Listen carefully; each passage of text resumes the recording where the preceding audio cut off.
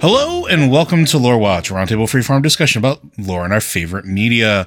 I'm your host, Joe Perez, one of several lore-focused folks from Blizzard Watch, and I've got my marvelous co-host with me today, Matt Rossi. How you doing today, Matt?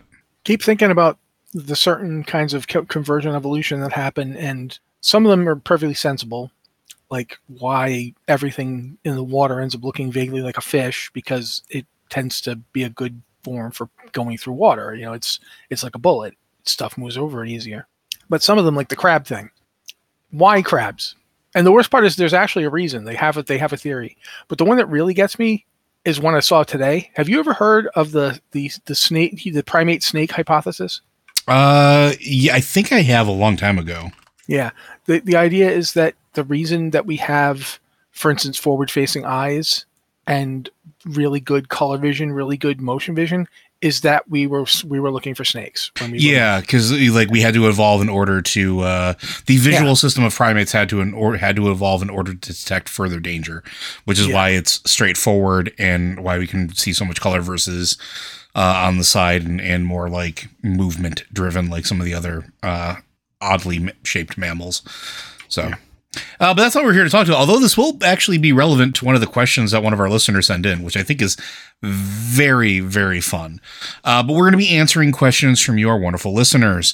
Before we get into that, though, do want to remind everybody that we do currently have a pledge drive going on for our Patreon. We are currently... Please, guys, please. We are a very community-driven website, so much so that this podcast and everything else we do is driven primarily from our subscribers on Patreon. You allow us to record these episodes as well as do the posts on the site and keep everything running.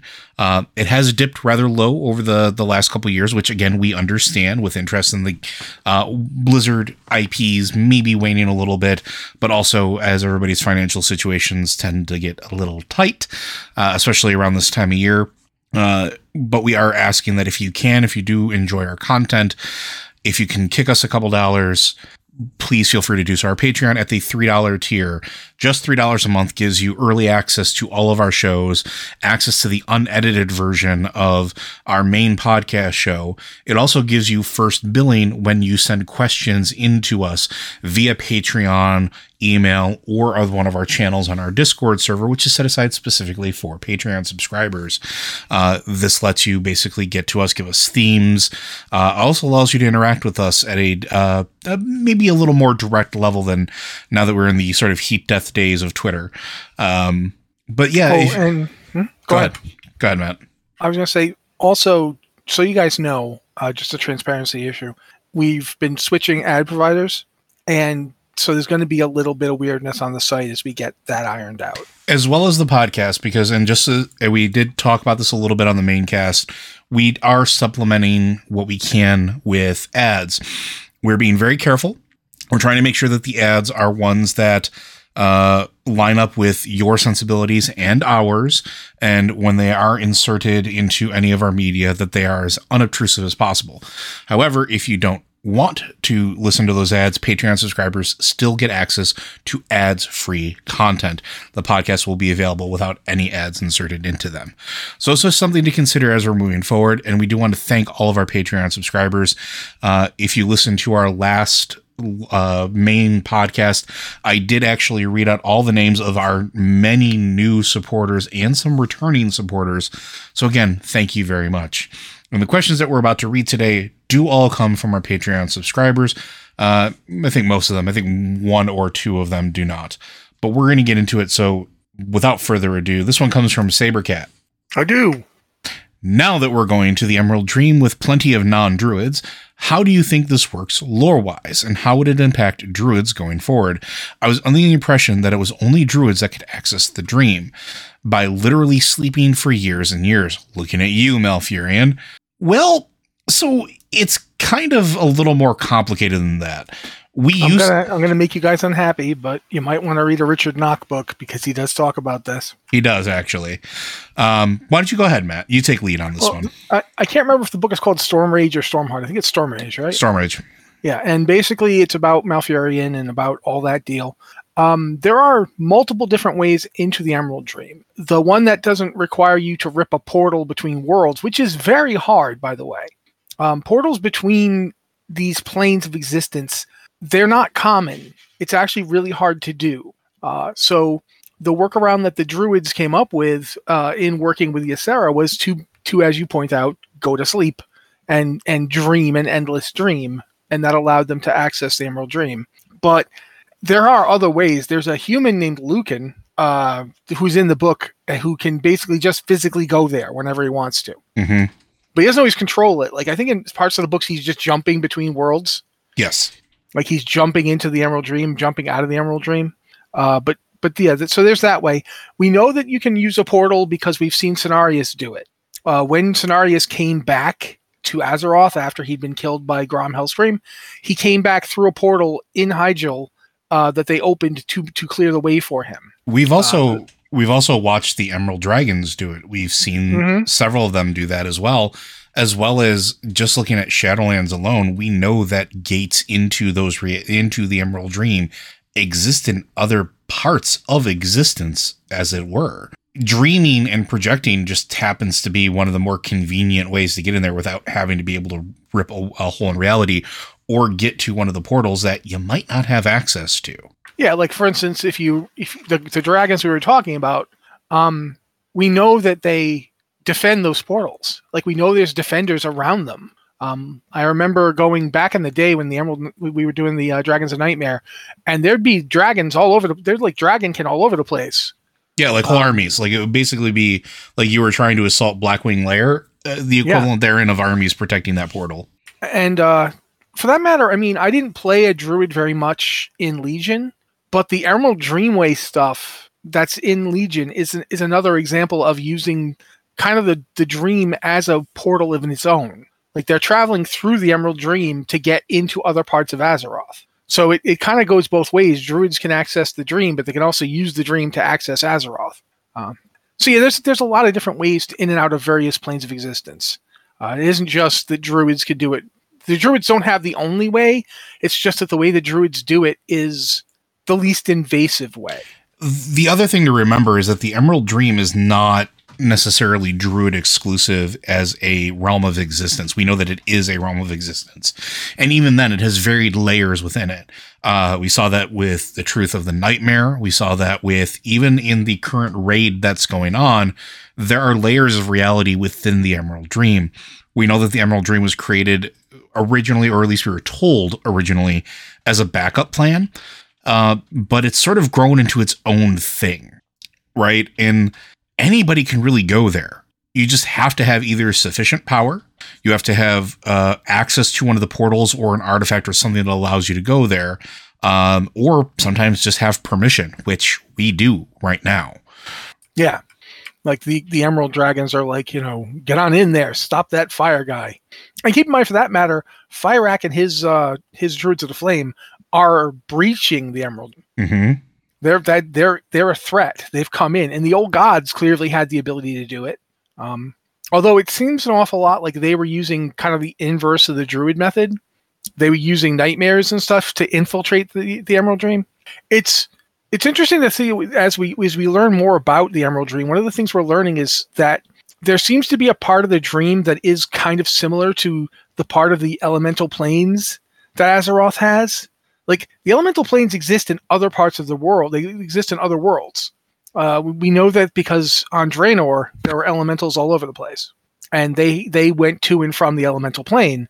But their elemental plane wasn't like the one around Azeroth, because the Titans shaped the one around Azeroth. We know that Master Ra and Helya created the elemental planes that the Titans constructed, like traps to hold the elementals. Very similar to what Sargeras did with the Fel when he created his prison world, Mardum. And I think the more we see, the more we realize that the Emerald Dream existed before the Titans showed up on Azeroth, and it exists in other places. The one around Azeroth seems to be like similarly controlled by the Titans. Yeah, we get a glimpse of that from like just the discussion of like learning about Elune, right? Yeah. Mm-hmm.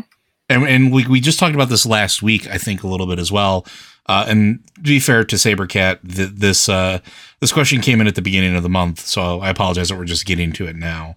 But when we learned about Aluna here and how long maybe the Mother Tree has actually been around, the Mother Tree exists inside of the Emerald Dream, all of that predates the Titans and their meddling.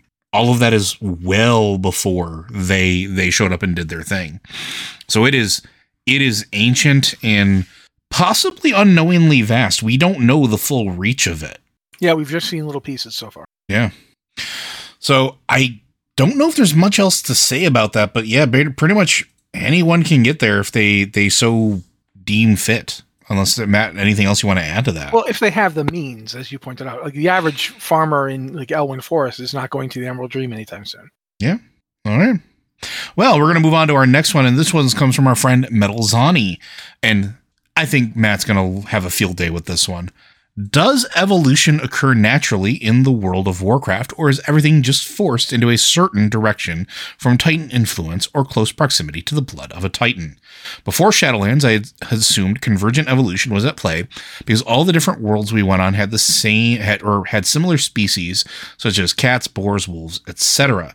Basically, how do we know we have free will after seeing Zereth Mortis and the protoforms of a lot of creatures?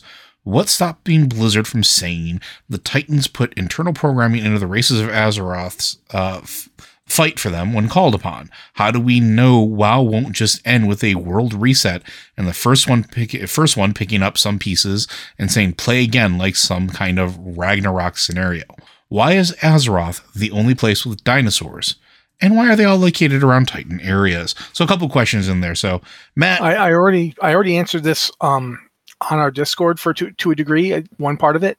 Azeroth is not the only planet with dinosaurs. Draenor has dinosaurs. Even old Draenor, before it got blown up and turned into Outland, had dinosaurs. There were dinosaurs on Draenor. I don't know if they're on other worlds. I mean, that's not, I can't say, and also Zoroth has them, but I know that there's at least dinosaurs in Outland and on Draenor, which is, when I'm saying on Draenor, to mean the Draenor from Warlords of Draenor.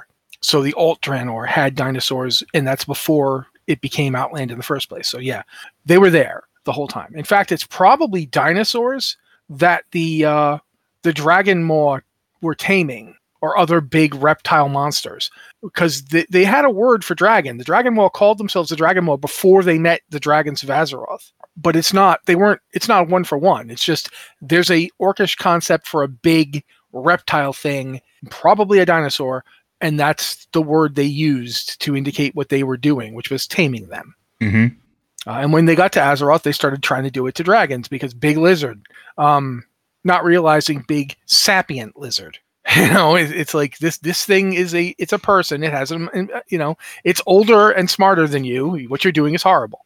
They didn't really understand and probably wouldn't have cared at that point, because at that point they were part of the old horde and they were all fell corrupted. But to get back to it, that part, we know there are dinosaurs on other worlds. And we know Agrimar didn't shape the life of Draenor. He did create inadvertently the orcs and the ogres, but he did so through creating one being. That's the only being he made. He made one being. That being broke apart into multiple smaller beings, which then begat a whole bunch more. That's not the same thing as what happened on Azeroth, where a lot of experimentation went down. There wasn't any experimentation on Draenor. Agrimar showed up, realized the place was messed up unless something happened, and did something really fast, quick and dirty. This will work until I can come back and try and really sort this, and then left. And he never came back because he, got involved with the whole Sargeras thing. So we know that the Titans didn't make the dinosaurs on Draenor or any of the animal or plant life on Draenor. The Titans did not shape it. It's not a world shaped by the Titans except for that one thing they did. And that's just one Titan did it. In terms of what's stopping Blizzard from doing what you said, nothing is stopping Blizzard from doing what you said other than they don't seem inclined to do so. The entire purpose of the Algalon fight is to show that the opposite is true. Like, we can oppose the Titans. And when a servant of the Titans can show up and be like, I got to do this, it's for the greater good. And we can say, F that, I live here. All my stuff is here. I took a lot of time collecting all that stuff. I am not letting you blow up the world so that you can get rid of some squid underground. I will handle the squid underground just like I'm going to handle your big starry butt.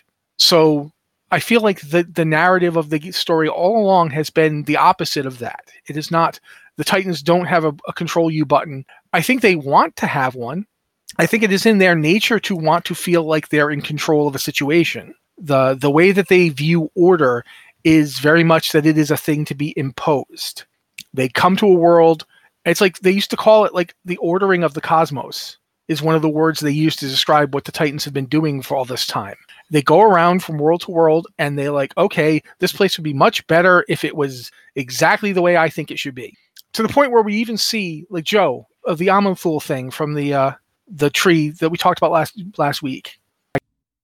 Okay, basically Amonthul and Eonar had a disagreement. Eonar planted the first world tree, which is a Luna here. And a Luna here, which was a gift from Alun, a branch of the mother tree, yeah. Gunir. And we find out that Alun and Eonar were very close. I believe the exact term used was her love, Alun. Mm-hmm. So Alun and Eonar were dating, as far as we can tell. And when she planted the first world tree, it barely got a chance to grow. And Amonthul was like, no, this is not part of our order. And he ripped it out. Because that's his go-to solution to everything. Yeah, well, I mean, to be perfectly fair, he said nature is chaos. Chaos is not order. This is not what we do. And then ripped it out, causing the Ungoro crater. So, like, which goes to the point of, does evolution exist outside of, like, whatever the Titans programmed? Yeah, I mean, it has to, because it's anathema to Amonthul, right? It's something that grates on that sense of order. And I think that the confusion is being caused in part because we've seen things evolve.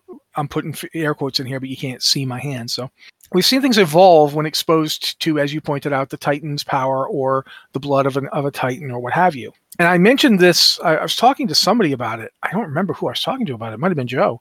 You can look around and you can see examples over and over again. Like one of the examples is the Mogu. The Mogu used anima, which which is supposedly not the same as the anima from the Shadowlands, but whatever. They used anima to create the Sorok. They made the Sorok out of other reptile beings in the area. Like some argue they made them out of dinosaurs. We see we're coming back to dinosaurs again. They made the Grummels out of the Trogs, and which were a split evolution from the Earthen. That's where I'm going here. So. Hold on. We find Trogs in Deepholm. Mm-hmm. Rock Trogs. They're stone creatures that live there. If the idea that the Trogs are a bad batch of the Curse of Flesh that turns Earthen into Trogs, I don't think so. Yeah. And I think the Mogu are the clue here. I think that there were these elemental beings. The Titans the Titan Forged are always said to be made by the Titans, but when you forge something, you take a raw material and change it into something else on a forge. Yeah, that's what I mean by split evolution, though, right? Yeah. Like I don't think they're a split evolution of the Earthen. I think the rock trogs from Deep are Home, the base form. Yeah, they literally grabbed a bunch of those guys and turned them into the Earthen. And then when the Curse of Flesh hits the Earthen, sometimes they turn into fleshy versions of the Earthen, but sometimes they turn back into trogs. Like it's like they revert to an earlier setting, like, going back to factory here. And I think that that's the case for a lot of the evolved beings that are evolved by Titan interference or other entities who are using similar methods. I mean, just look at the Jinyu and the Ankoan. The Jinyu and the Ankoan are both basically branches of each other, right? Well, Jinyu are said to become from Murlocs. Yeah, but the Ankoan are basically that too. Like the Ankoan are Jinyu, but they're not. And I think that that's the random processes continue, even though the Titans are interfering with the orderly ones. The Titans are trying to drive things in certain directions, but the world has like other forces that oppose them. And that's the way evolution actually works. Evolution isn't, people think evolution is this weird thing that makes things get better, quote unquote, but it has nothing to do with getting better. It's reaction to stimuli. It's what's fittest for the situation in question. There's selection pressure, and the selection pressure can be as simple as anybody who can't retain water in their body who lives in this desert is gonna die. And therefore, since they're gonna die, they're not gonna have children, and therefore anybody who is capable of retaining water in their bodies will live to have offspring. So those offspring will likely inherit that trait. And if they don't inherit that trait, they will die. So the desert is winnowing out creatures that don't retain water in their bodies. It's the same for anything. One of the reasons that species die out when we have mass extinctions in the real world is because they are specialized. They've evolved with a specialization that allows them to do something. And when the situation changes, when the environment changes, when the climate changes, they die because they're not adapted for that situation. And the ones that survive will most likely have qualities that allow them to survive, and those qualities will be selected for. That's, in a way, that's the order of chaos. That's chaos providing its own order.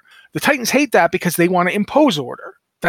They feel like that's their gig. That's what they do, is they come around and they order everything. But everything already has an order, and I think that that's the thing to really think about, that what Joe said earlier about nature has to exist because the Titans are so squicked out by it. That's why Odin didn't like the dragons. Because the dragons were natural. Well, they operate in a form of nature, right? And we talked about this during our dragon episode, and we've talked about this with proto dragons and why it's such a thing, and why we have the incarnates, and why there's such this divergent evolution of dragons. Because spoilers, there's a divergent evolution of dragons, but they are born of Azeroth. They're creatures of Azeroth that existed before the Titans got there, And it's also interesting that and you go to the elemental planes, you find drakes. Mm-hmm. There's wind drakes and stone drakes. And I want to mention the quest with Odin in patch 10.2. Yeah, so mild spoilers if you haven't done the campaign storyline. First of all, do yourself a favor and go do it. But yes, please proceed. I'm going to try and keep it as spoiler-free as possible, so I'm going to be kind of vague in places. But basically, Viranoth finds out, like, while she's working with everybody, Viranoth is now making nice with us, by the way. Sorry, spoiler if you haven't been playing in a bit. But Viranoth is now working alongside the aspects to try and preserve the Azeroth and the Tree of Life, the new World Tree. But she's still pretty much a dragon chauvinist, or more specifically, she's pretty anti-Titan. And when she finds out that the Thorngeir, remember the Thorngeir, the giant chin storm dragons? Yep. The Thorngeir are true dragons. They're not like, some kind of weird reptile offshoot or nothing. And they're true not dragons. Yeah, and they're not something that Odin made.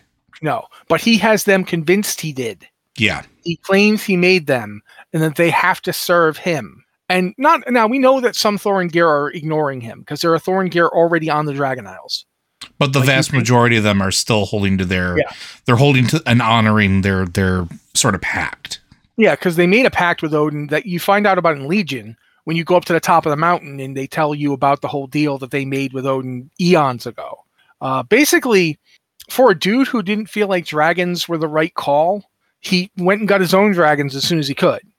But regardless, the Thorngeir are like, they're in Odin's little Halls of Valerie deal.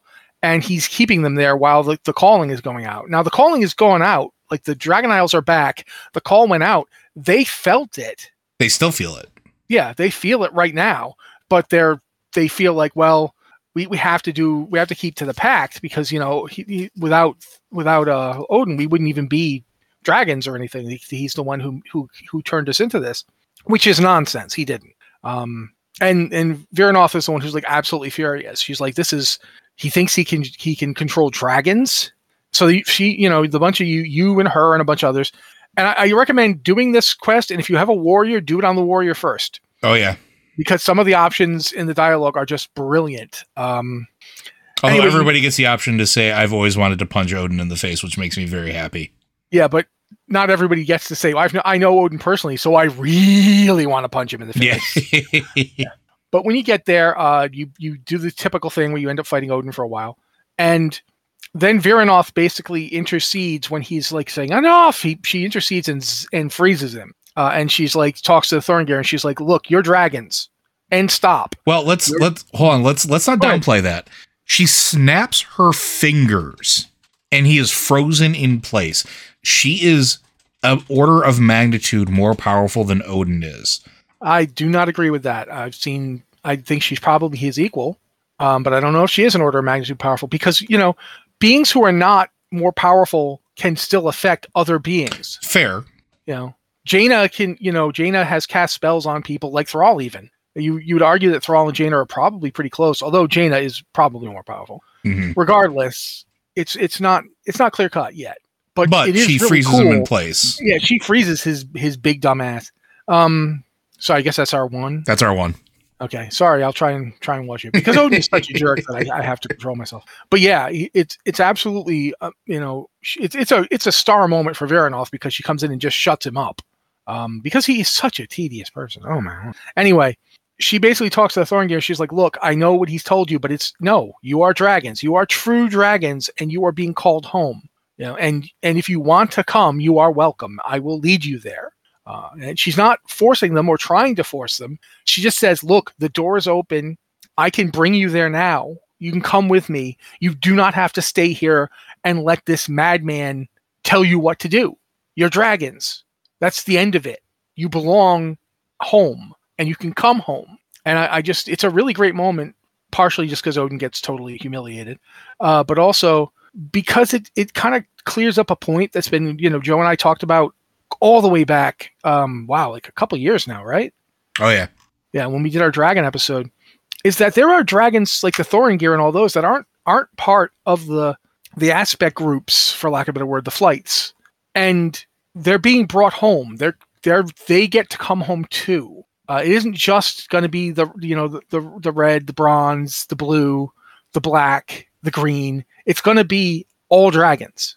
Even we're going to see some proto drakes in there, because Veranoth has joined with them. Mm-hmm. So that some of the proto drakes are going to come along and be part of it too. It is one of those situations where the Titans want to impose a very specific order on the world, and it's becoming more and more apparent that without the Titans, those worlds would still exist. Yeah, They wouldn't be affected by the Titans. It doesn't necessarily mean the Titans did as bad. When your planet has a bunch of old gods crawling around on it, it's probably good to get somebody to get them out. But regardless, the Titans are not the creators that they claim themselves to be. No, and I find it very interesting as well, because it also highlights the limitation of what the Titans could essentially do. They couldn't maintain perfect order. Going back to the Curse of Flesh, we've argued that it was something that was pre-programmed in there. Maybe after last week's episode, it was something that was pre-programmed in there by a certain A&R, because nature must find a way. But maybe the Titans themselves didn't expect life to evolve like that. That's why Algalon looks at us with such a interesting eye, right? Why we are so curious to it. We are the oddity. Well, doesn't he even say something to the effect of, maybe it is your flaws? Mm-hmm. See, what the Titans view it as a flaw. They view free will as a flaw. Maybe not all of them. I'm going to say that A&R, not all of them. A&R, I think, is firmly in the camp of I like nature, and is maybe not necessarily fully on board with the everything must be 100% controlled all the time. I think that we saw for a fact that of the Titan Watchers, the Keepers, Tyr definitely was much more in tune with the idea that the beings of Azeroth should have a say in what happens to their world. Mm-hmm. Odin clearly isn't, but I honestly think, I don't know how much time we have for a long discussion of Odin's psychology, but I think getting his face melted off definitely didn't do Odin any favors on the stability plane. No, I would agree. Having your face melted by Ragnaros is probably not going to make you the most loving person. And it would probably make you want to control things. So, one of the things that happens with PTSD, as somebody who has it, is you develop this aversion to allowing something like that to happen again. But the problem is you can't control life. And if you're not, if you don't get lucky and don't get the right therapy and so forth, one of the things that can happen is that you start obsessing about controlling every little thing. Mm-hmm. And Odin is classic that. He's and I mean, I'm pretty sure he would have been a little bit of a shut-in even if he wasn't locked away. Yeah, like you notice he basically took his little fortress and ran to it, and for all that he was confined in it, he hasn't left it since he wasn't confined to it anymore. And even then, like his and I'm air quoting the confined here because Javi was out and about. Javi was definitely able to, go elsewhere or not necessarily be stuck firmly in the halls of valor. So I don't know how stuck he was for how long, but even then he didn't roam very far. Just throwing that I'm out nodding there. and people can't see me nodding, so I don't know why I'm doing it. That's right. Joe is right. Maybe I should say something. It's a podcast. Maybe I should make noise. But yeah, it's interesting to think about it too. And Azeroth will always be this thing where the more you look at it, and start putting the pieces into it, evolution was always going to be a factor. Whether it was by A&R's doing, whether it was by design of the first ones, the universe shows evolution. And when you look at the planets that we go to or other realms of existence where we see cats and boars and wolves, etc., we are labeling them. And that's something to keep in mind, right? We learn from the Grimoire, we learn from Chronicle that everything is sort of dictated by the eye of the observer. And when it comes to species of Azeroth, but species of literally everywhere in the universe or of existence, we don't maybe necessarily know what we're talking about, and we justify it by classifying them in a manner that we understand. I've talked about this before where we try to rationalize things. The brain does this as a natural human response, right? You rationalize things, you try to find common ground, you try to find something you do understand in order to contextualize something that is either occurring or that you are observing. And this way, it's a natural reflex of the brain. Well, if we're traveling to Bastion and we see things that look like lion owls, that's what they look like to us, to somebody else, they may have a completely different name. They may not be cats. They may not be, there's a whole subsection of like owlkin or feathermanes, I think is what they're called. They may not be feathermanes everywhere else. They may have a completely different name or genus or species, but that's how we identify them. And the same thing with wolves and boars, et cetera, et cetera, et cetera. Yeah, it's kind of like, I don't know if you guys know who George Perez was. Brilliant comic artist. Decent writer, but really brilliant comic artist. He and Kurt Busiek did a comic called JLA Avengers. And in it, there's always been a scene that I really loved because Busiek drew it so well. There's a scene where Iron Man and Superman are both going up into space to try and observe what's happening to the planet below them, which is Earth. And I got to tell you, the pairing I didn't expect to think was interesting is Iron Man, Superman. I always thought it'd be Iron Man, Batman, but no, it's actually Iron Man, Superman. Because Iron Man is the closest analog in terms of has any power he needs for the situation at hand. Unless you talk about Sentry, but that's a whole other story. We'll keep Sentry going. Iron Man is like scanning. He's like, this doesn't make any sense. These planets have different sizes, different densities. They even have different magnetic fields. I can't be seeing this. There's two giant hands pushing the planets together. It can't be happening. And Superman's like, it isn't. Your brain is trying to tell you what's happening in a way you can grasp. Mm-hmm. That's all it is. Just relax. Don't be too hung up on the actual, literal, physical reality of those two big hands. Okay? Because you're going to break yourself. That's kind of how you have to view any interplay. Like when we go to Maldraxxus, to us it looks absolutely horrifying, but to them it's clearly the people there have no problem with it. Some of them really like it. And that's the thing. It comes down to these are cosmic places that were never meant to be viewed by mortals who were still alive. You're not supposed to be there in the first place. You are violating all sorts of cosmic law by being there. In a weird sort of way, that's the common theme of every time we've gone to another plane of existence. We are violating cosmic law just by going there. Oh yeah, we do that. Like for us, it's a Tuesday, right? Yeah. The other thing to keep in mind too is that the sort of the concept of an ecosystem. Ecosystems exist wherever there is life. There's or sometimes in the absence therein. There's always something that feeds off of something. There's always a hierarchy There's always roles that need to be filled. It doesn't matter where you are. So you're going to have creatures that prey on other creatures. You're going to have creatures that eat local flora.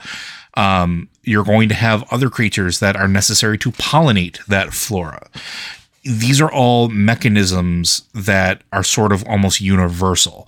And you see this represented literally everywhere you go. It's why Draenor and Azeroth are ostensibly compatible. It's why you can go to Zereth Mortis or anywhere in the Shadowlands that has sort of this, we have these own ecosystems. Look at Ardenweld. Ardenweld's a really good example of that. Ardenweld is an extra dimensional space of death, but it has an ecosystem. There are things that eat other things in order to process the anima. Everything that is there, like, that's a place that doesn't need to have wildlife necessarily, at least not as written on paper, but it does because it needs it to operate like that for every other function of it to work. Because you mentioned Zereth Mortis. One of the things you notice when you go to Zereth Mortis is that a lot of that stuff is like machine-like. Mm-hmm. Because Zereth Mortis is literally where some of the testing was done on the concept of an ecosystem. Mm-hmm. And it's like the first one's evolution in Azeroth, in the Warcraft setting. Evolution is the means by which the first ones were creating something bigger than they had when they started. Mm-hmm. Because it has to be able to evolve into new things. The only way around the thing that is coming, as the jailer Zoval said, you will not survive what is to come. The first one's approach to how to get around that was to make a system that evolved in response to stimuli, as Joe pointed out earlier, because that's the only way you're going to get around that thing that's coming that can't be stopped by anything you know of. Mm-hmm. You need to make something you don't know of. And it's not you sitting here and trying to design it, trying to impose order on it isn't going to work in the long term. It can be part of the long-term solution, but the long-term solution has to be something that has evolved, that has changed, that has responded to a situation and adapted to it. Look at let's go to sci-fi realm as well. Like, even the Borg, as created as they are, as manufactured as they are manufactured beings, have to evolve. And in fact, that's what they want to do. Yeah, they want to become even more perfect, so they continue to evolve. It's just a nature of being alive. It's a nature of existence. Evolution is inescapable, at least in my opinion. And whether the Titans know it or not, and again, there's arguments we've made, and there's arguments that I've made that the Titans may have a specific limitation in what they understand the universe to be based off of what their role is in it, because we know that Odin knows more than he's telling us. We know that Zoval was able to figure out more than he was supposed to know, potentially. This seems to be an idea that they're not supposed to know about the first ones, so to speak. So maybe Aman'Thul knows about them. Maybe the others didn't or don't. I think A&R probably does. If nothing else, Elune knows about them. And my guess is that Elune would have confided in A&R at least a little bit of what they knew. But you cannot escape evolution. Evolution is necessary. It may also be why A&R was so open to the idea of nature in general, and why, because if you think about it, if it's so anathemical to the Titans in general, why is there a Titan of nature? Why is there one that has sort of glommed on to that? And going back to what Zoval said, where, something's coming and we need to be able to fight it. If the first ones knew that, and they wanted to set everything in motion in order to fight that, but understood that they had limitations, they had a boundary that they would hit against, and that these you can't perfectly curate everything, because perfectly curating anything, it can break. And if it breaks, it's absolutely useless. But if it can put itself back together again, if it can become stronger with its own self-iterating devices, and continue to become more than it was, in case of, again, let's go with Anima. Anima gains power because you live a life. That life lived goes to the Shadowlands. That power then gets converted back into life again, some capacity.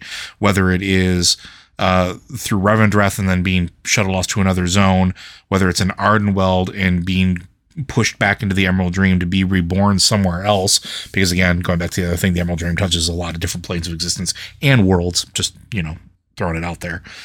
You need to continually change and evolve to become stronger. The Titans didn't seem to understand that. Sargeras didn't even seem to understand that, and he was probably closer to that than most of them were. ANR may have been the only one that did, and that's only because of Elune. So it's inescapable. It's something that needs to happen. It may be by design. It may be something that was planned from the very beginning. We'll never know. But yeah, it's not because the Titans did it. I think it's just how it is. Another thing to consider too is that the role the Titans play might be akin to, if you look at the natural world, one of the things that you can see that is another inescapable force is that when things get stagnant, when things have gone as far as they can, there's too much competition, there's no room for anything to move into a new niche, we will eventually see a situation occur where a lot of things suddenly die. Mm-hmm. Whether it's a forest fire or a series of forest fires or like lava covering half the planet, which absolutely happened once, or like the planet Earth has been through 3 global ice ages. And that's before the ice age we went through in the Cenozoic. I'm talking the entire planet froze solid, like completely covered in ice. The only reason there's animal life left on Earth is because sponges just wouldn't quit. No matter how cold it got, sponges just kept going. And we all kind of owe sponges a debt of gratitude. So the Titans might be considered to be a conceptualized version of that force, which would explain why they have interactions but don't go to the Shadowlands. Or why they can't go elsewhere in general. Yeah. Their orderly purpose is part of the plan to make things evolve, because things can't evolve if there's not continuous reset and change. And how do you get continuous reset and change? You have these guys come along and flatten everything. Mm-hmm. In the name of order, they create a different world. Like the world Azeroth is now is very different than the one it was before. It's not necessarily less chaotic. It's just different. And that's something I don't think the Titans don't see themselves that way. They see themselves as creating perfect order. They never stop to think about the fact that the order they create doesn't last. Because it can't last. We also don't know how many planets they ever went back to, right? That's true. We don't know. Like we know that when they stumble upon one, like Sargeras did when it was completely corrupted by the Void, they killed it. But had that been a planet that they had ordered before and just let to go, we know that they they quote unquote did the ordering. But again, do they go back to these planets? Do they understand what these were or what happens? Or do they just set it up and move away? Is that their only function? Are they the stagehands of the prime material plane? Yeah, and how related is their ordering to other Titans being born? Like, in other words, did Aman'Thul pass along his preconceptions to the others in the Pantheon because he was essentially the first one to wake up? And then he went and found others that were like in a similar stage to what he once was, and he did something to make them wake up. Yeah, because let's not forget, Azeroth was a unique scenario, right? And they come upon Azeroth, they find it as a beacon in the universe, and it's infested but not gone. Like, the Black Empire is spanning the entirety of the surface of the planet. The old gods are trying to burrow their way down, but through, now we know, possibly the protective roots that were laid down by Eluna here in the first place, trying to get their way through to the nougaty center of Azeroth.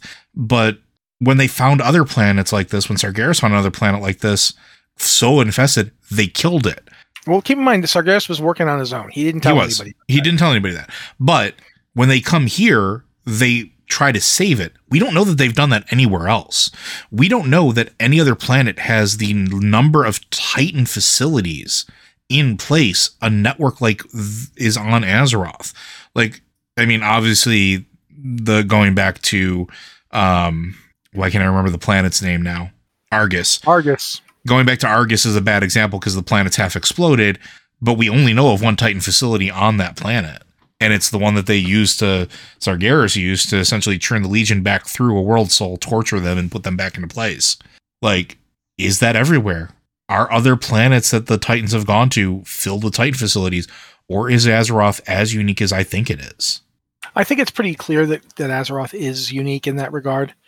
Just for the fact that it's very clear that when Agrimar finds Azeroth while he's looking for Sargeras, he sees that it's infested, and he goes to them and says, "This is happening," and they're all shocked. Like, this is not something that they had calculated for. Sargeras never came back to tell them what he'd seen. He never told them about the Void stuff. So this was their first run-in with it. And it's interesting that their solution was very different from his. Mm-hmm. But it's also, we don't know the difference between what Azeroth's situation was versus that other world. We don't know if that other world could have been saved. We don't know if Sargeras had just stopped and thought and maybe called the others. Would they have come out and been like, "Oh, would they have done the same thing they did for Azeroth?" Or was that, as far as we can tell, that's the first time they ever did it, when it was with Azeroth. That was their first run-in with the Void. It's the first time they were like, "Oh, this poor thing needs to be helped." And the entire reason the Titanforged exist is that the Titans themselves were so powerful and massive that they were afraid to try and interact with it directly. Well, because of what happened with Y'Shaarj. Well, no, before that, because he did that. That's interesting, because that's Aman'Thul getting impatient. Mm-hmm. And I think that it relates to Eluna here. When Aman'Thul gets impatient, he jumps in and acts directly. And I find myself wondering how many times throughout Infinity has Aman'Thul gotten impatient and jumped in and like basically messed things up. Like I find myself wondering this. Like, is this the reason Sargeras didn't want to tell them? Like, with Sargeras, like he'll want to do he'll want to meddle. He'll want to mess with it. We can't mess with this. We have to end it. You know what I mean? Like, there's a lot going on with all this. But when the Titans came to Azeroth, the whole creation of the Titanforge in the first place was to basically be the surgical tools that cut the rot out, because they couldn't just go in themselves. It's similar to like if doctors invented nanotechnology and used it to treat illnesses that they didn't want to try to treat any other way because they'd kill the patient.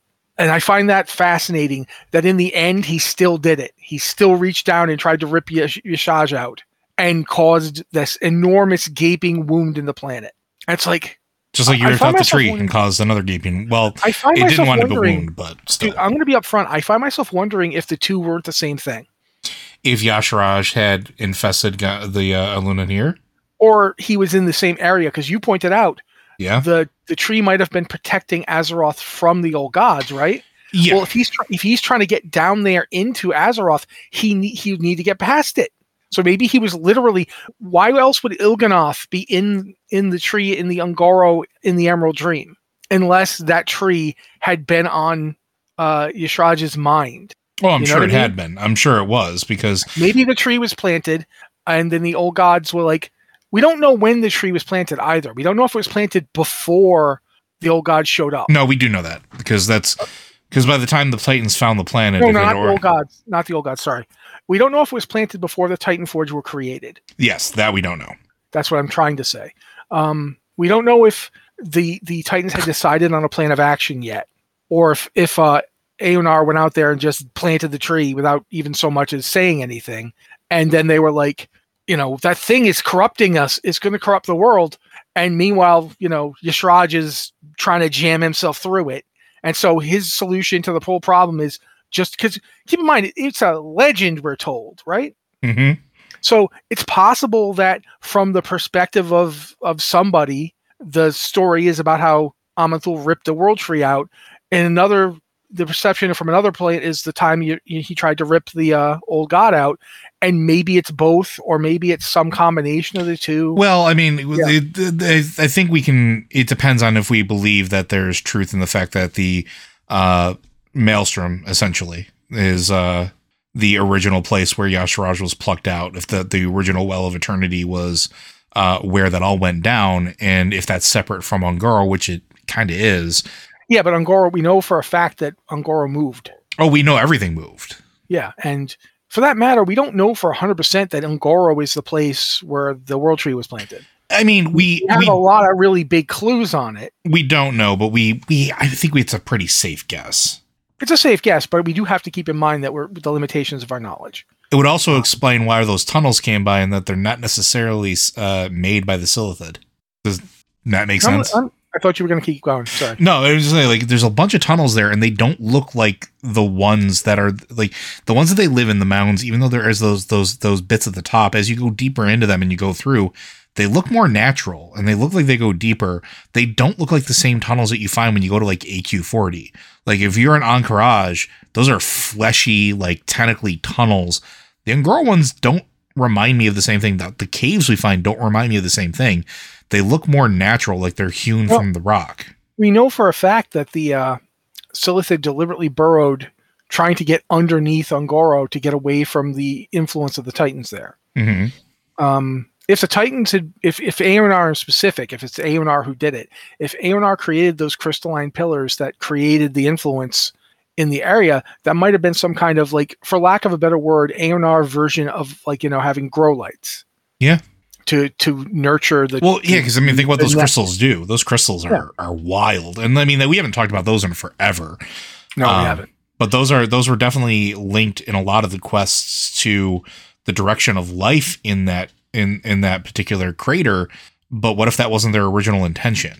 What if that... or like I said, if they're the equivalent of Aonar's grow lights for the tree, maybe she was trying to make it grow back. Mm-hmm. Because she knew the root system was still there. And for that matter, if the root system's there, maybe that's why the Silithid couldn't go through Ungoro, and that's why they were trying to dig under it. And maybe that's why they're in those tunnels, because if those tunnels are related, they're trying to infest it, just like termites would try to go into a tree. Well, we don't know. And that is a really good way to put it too, because termites don't necessarily burrow if they don't have to. No, they'll take whatever path that they can to get all there. Also, let's not forget that there is in the dead smack center of Ungoro, which it's been a while, is Fireplume Ridge, which is like this weird protrusion of just magma and heat in the middle of nowhere. But also going back to the whole grow lights thing, what do you need in a greenhouse when you're growing a tree or growing a plant in general? You need heat, you need moisture, you need light. Yeah, I like I mean, the more we talk about it with Silithus right there, because it is literally in the northwest direction. I think it's right past the Screaming Reaches, I think is that area. But there's a Titan's facility all the way to the east. I think it's the Shaper's Terrace. There's an abandoned Titan facility at the north, right below the cave, where we go and deal with. There's all these varied, like it itself has like 4 or 5 biomes worth of material there, which I think is why at one point it was referred to as a petri dish of the Titans, but maybe it wasn't always originally that. Well, I mean, if you're looking at the map of it, you can see like the big Titan Tower in the north, and you can see the like Acropolis like structure, which is the portal we go through when we go from Sholazar to Ungoro. And the fact that that's something that always interested me. The two are linked. Not just that the two are linked, and the two are very similar, but like obviously Ungoro is far to the south at the southern edge of Kalimdor, but Sholazar is up in Northrend.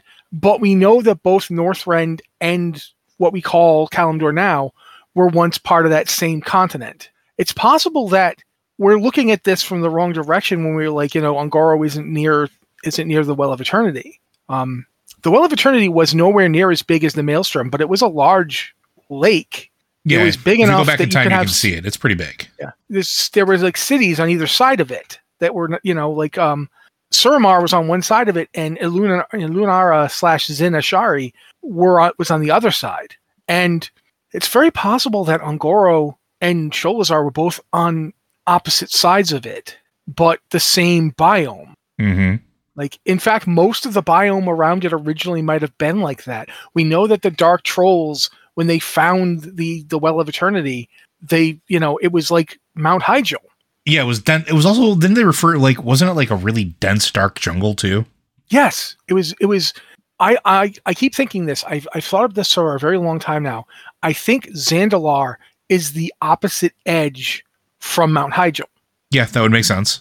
Like in the similar fashion. Like I think in the real Earth that we live on, if you go to the Appalachian Mountains and you go to a coal mine, the rock and the coal you find was laid down in the Carboniferous period, but it was laid down right next to the exact same strata in Ireland and Britain. because Europe and America were basically touching at that time.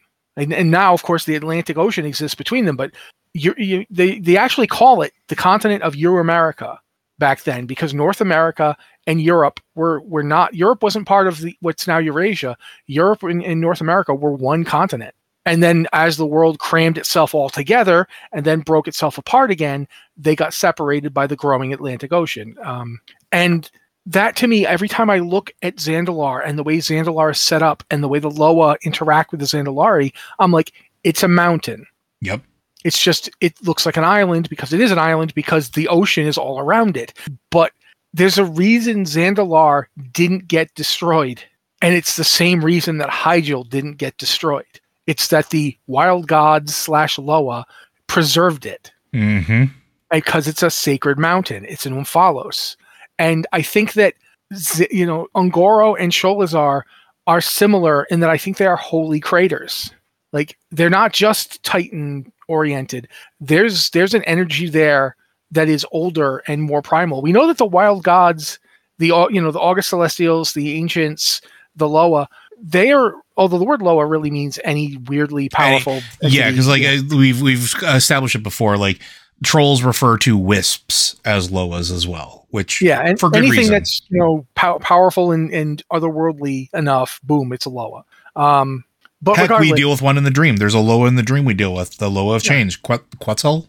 It's the owl. Yeah, and a lot of these creatures are essentially, for lack of a better word, they're like born out of Azeroth's existence. Like the various wild gods are part of Azeroth. They're entities that interact with and are part of the biome. They're like, in a way, they're like manifestations of the world. Mm-hmm. The various different parts of the world that come together to make the whole. Well, and that's another thing we're going to talk about at some point, because I think with everything, the revelation that we've had, and maybe this is a topic for another episode, folks, you let us know. But we really haven't dove into the wild gods and the Loa since Shadowlands and since the revelations of what we're dealing with in the Emerald Dream. And it might be time to revisit some of that, I think. Yeah, I agree with you. Sorry, sometimes I just sit here and nod. All right. Well, I think that's going to do it, though, because we will be here for a while, but we are definitely at time. And I do want to thank everybody who's sending questions. We will get through them. I promise you. I have a very long list here, and we will continue to truck through them. If you do have questions for this or any of our podcasts, be sure you send those in. You can send those into podcast@blizzardwatch.com. Just specify what show it's for.